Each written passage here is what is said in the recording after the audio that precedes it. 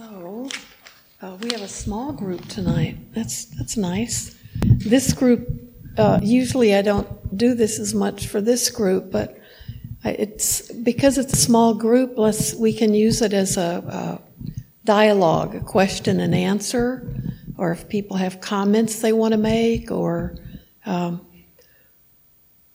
something they would like to talk about, we'll open it up that way.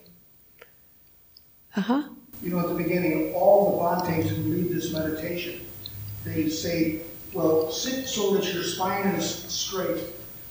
But they never give a reason. They never give any reasoning to that. Yeah? What is the reason? Well, in our tradition, the reason is that if you sit up straight, you can breathe more easily. Sit up straight, let your, even bring your shoulder blades towards each other. So it opens your chest up, so breathing can be better. We don't talk a lot in our tradition about the chakras or, energy flowing down. That's just not kind of a Theravadan part of what we talk about. But I know people will talk about that. If your back is straight, your energy is flowing in a better way. But it's also an easier way to sit. If you're sitting for a long period of time, what you'll discover is you are actually more comfortable if your back is straight.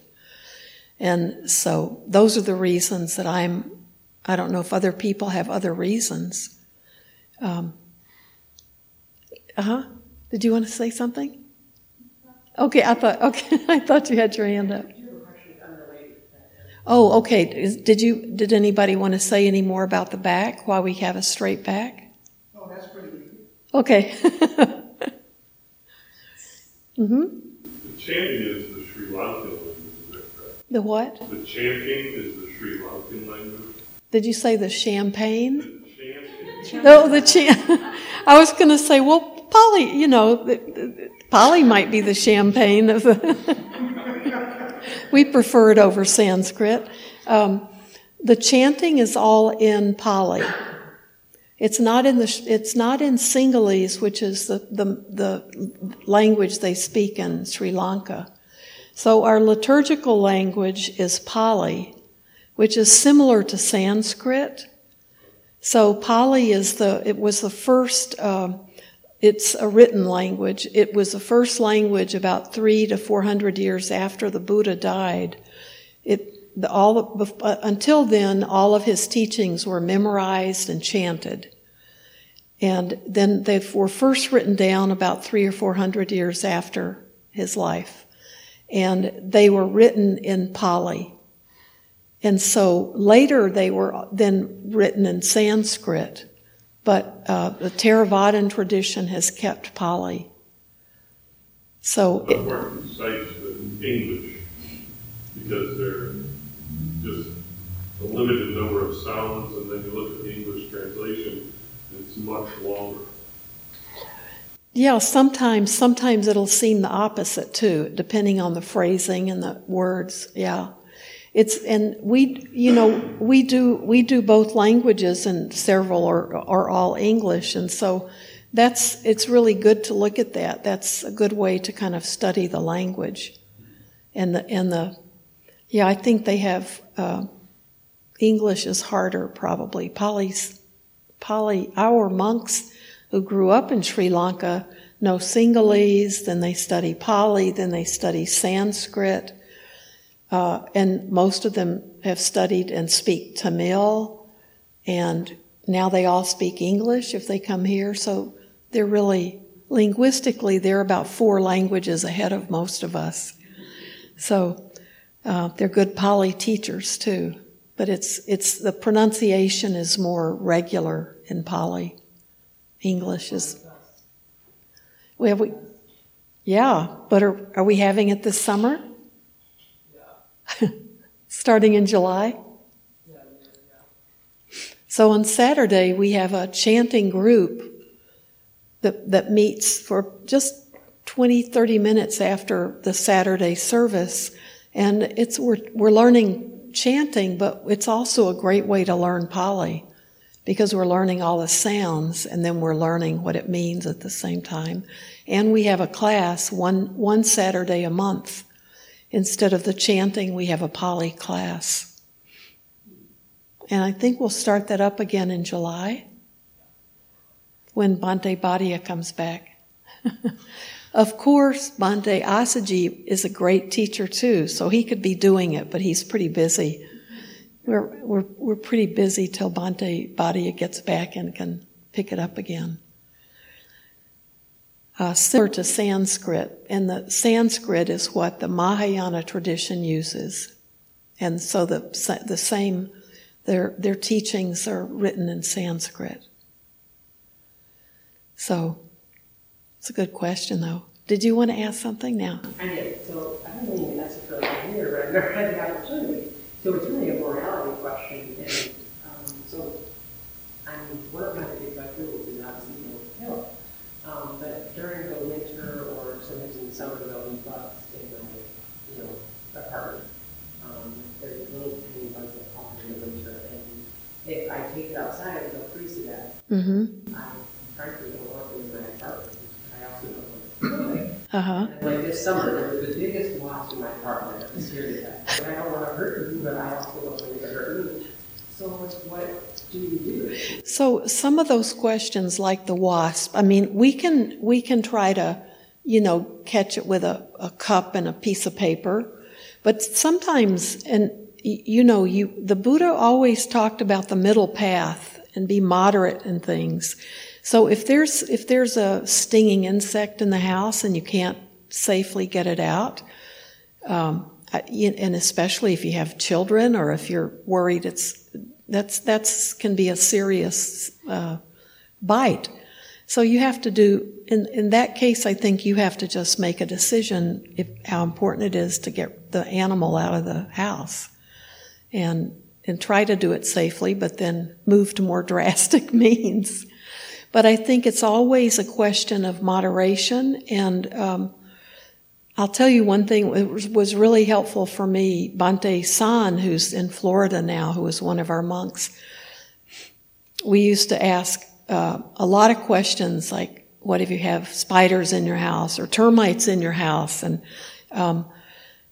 one thing he said that I thought, wow, I loved his answer. He said, one thing that they learned as I guess as young monks, because most of them they started training and living in the monastery when they were like 10 or 11. If you keep your room or your house really clean and you sweep it every day and you keep the spider webs swept out of the corners, then you don't have so many bugs. So that the being really neat and clean in your housekeeping is a way to prevent having some of the issues with bugs. And I thought, that's the best reason to keep your house clean that I'd ever heard. And I thought, it was so practical, right? So you can eliminate a lot of that, what to do with the critters just by the preventative measures that you take. Like I have a dog, so I know when I was living in the desert in California, the ants would come in, and if they could find any kind of food, in the little cabins that we lived in, they were there because there were so many ants. They just are everywhere in the high desert. And so I had to learn that the thing that I brought dog food in wasn't tight enough to keep the ants out. So I had to get that changed. And I had to be meticulous with, cleaning up after my dog ate and keeping everything. Just there was no food in my little kuti. So that made it so simple. I didn't have ants anymore once I learned what the reason was they were coming in. And it was great to have a no food that was in the kuti because it was nicer without any food there. So that some of those things are just practical things that we can do. But if our house is being eaten by termites, it's not practical to walk away from our houses, right? So we have to do what we have to do to keep our house safe, because we don't want the rafters falling down on us. So I think it's always a question. Like, I used to think nothing of like spraying a wasp nest. And I think I'm much more, the things I'm a lot more attentive to are things like if there's even a little bitty wasp nest, trying to move it or get it safely away from a house, or not using so many chemicals around the house that I know are killing, making be bug free, but kind of overkill. And so I think we use our own discernment with that one. The thing I notice with mosquitoes, because I still haven't found too many good reasons to justify the existence of mosquitoes, except there are birds that eat them and frogs and things. But I noticed that when I started paying attention to myself, if I'd feel anything, I'd be whap, slapping those mosquitoes. And I'm much better about that. If there are mosquitoes, I've trained myself most of the time to be a little more gentle. And if I can, like, brush the mosquito off. But I'll try to wear clothes that might protect me too from the mosquito bites. Those bugs you're talking about that get in the house, and so I don't know if this is what the Buddha would suggest, but I let them in the winter. They could stay in my house as long as they were walking back and forth on the ceiling. But when they got old and tired enough that they fell and dropped on the floor, then I'd pick them up and I'd take them outside. And it was cold, and I knew that most of them didn't survive. But that was a decision I made. So maybe I created some karma for myself, but I tried to let them peacefully be in the house with me as long as possible. I've heard it expressed, say a yogi more or less thinks you're in the wrong place and give a good squat. And what you do is you chant Om then, because then you are a tool for their advancing on their spiritual path. So you can look at it that way. You're actually helping them advance. I do consider that. For some reason, that reason doesn't satisfy me. I don't want to take on that position of being the person who speeds them up in there. The last resort. It's the black and white where it's like I just can't. Right. If they're attacking me, then I think self-defense is the last resort. Self-defense and prevention are the better things, but our houses are not. We don't want to be letting them thrive and build communities. So that, I guess, was the morality question. That helps. Yeah, I don't think. I think we all, when we first get inspired by the Buddhist teachings, it can be easy to, oh my gosh, I'm going to have to let mosquitoes just feed on me from now on, and we don't have to be that extreme. Monte, did you want to say something? Mary, did you? I was going to say, elaborate on what you were saying about the wasp. I thought I had a bee, just a simple bee, and I kind of let it fly around. I did manage to get it tired enough, I was able to pick it up and get it out. But it was a couple summers ago. But then I realized I had another bee and more bees. Then I found out they were carpenter bees, and they were living in the wall. So at some point, I had to make a choice, because they would sting me, and they do sting, and they keep stinging. Yeah. They'll destroy your property too. And at some point, I couldn't. It wasn't my property, and people wouldn't do anything to remove them. I couldn't afford to, so I had to put a poison in the holes. But it was them or me. It was that's. I couldn't look at it any other way. I was protecting myself. I was trying to get rid of them, but they weren't going anywhere. So it became a defense. Yeah. And then at that point they were in the wall, so they're going to destroy the property now and take over, and then I have to move. Yeah, it's all based on our intention. So if our intention is just to whap, I just, want to kill that mosquito, that might not be the purest intention. But if we need to protect ourselves from harm, because those bee stings could kill somebody. And we have to protect our homes without overkill. That's our intention is not to be. I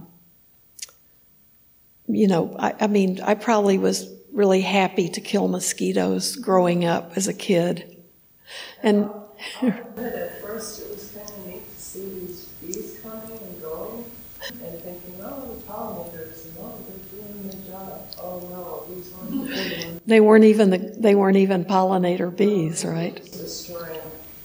But Yeah. first, I enjoyed sitting outside and seeing all the bees. So you're really not that bad a person. Do my best. And we do our best, right? So if we can find ways to prevent the infestations, or if the random bug, if we can rescue it when we can, but we have to we're in this world, we have to be realistic, but we don't want to be delight in killing them.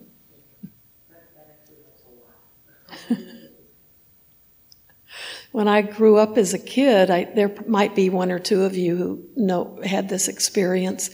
I grew up in Houston, so they had those the trucks that were just blowing out like a pickup truck with big tanks on the back, and they just blew fumes out of the end. And they drive all over the neighborhoods in the evening because mosquitoes were a huge problem in Houston. But we were so naive as kids. We ran after those trucks in the evening. That was fun in the summer. We'd run after the trucks and look, we're in the clouds, we're in the smoke. So it probably killed more of us than it killed mosquitoes. So when I think of mosquitoes, I think it's been a lifelong battle. But our parents let us run in that smoke, and all the kids in the neighborhood running after the mosquito trucks. So yeah, we want to just be careful about what we're doing, but not extreme. And that includes eating. Like the Buddha never said, do not eat meat or do not eat living things. But he did have very specific rules, like not to kill them, so we wouldn't be a hunter or a fisherman, and not to have someone like slaughter an animal just for your pleasure. Which would cover pig roast, maybe, I don't. But he wasn't extreme. He even when some monks would come to him, and they came because they wanted to start division among the monastics. A group of them came and said, we don't think we should be eating any animals. So we think all monastics should be vegetarians. And the Buddha said, no, wasn't going to be a rule. And he knew that they wanted to create division and disharmony.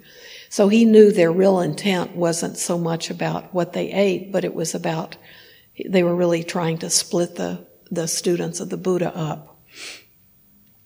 But that was always his position, because people gave food to the monastics.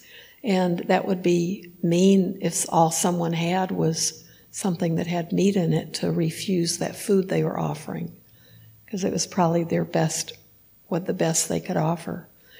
So there were other groups in the Buddha's time who were very extreme, like the Jains, and they would only eat food that fell off of a tree. They wouldn't eat even plants that had been grown or that they had to pick.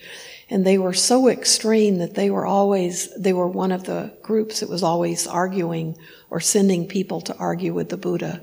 And the Buddha would always go for the middle path. We can't be so extreme that we can't live on this earth. We're here to live a human life.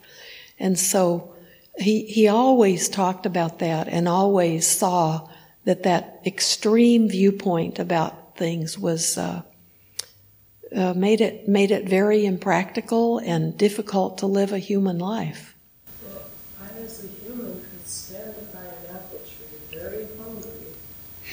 Not one apple will fall maybe for a day or two. Mm-hmm. So I as a human should suffer and die or pick the apple. Well, talk to a Jain.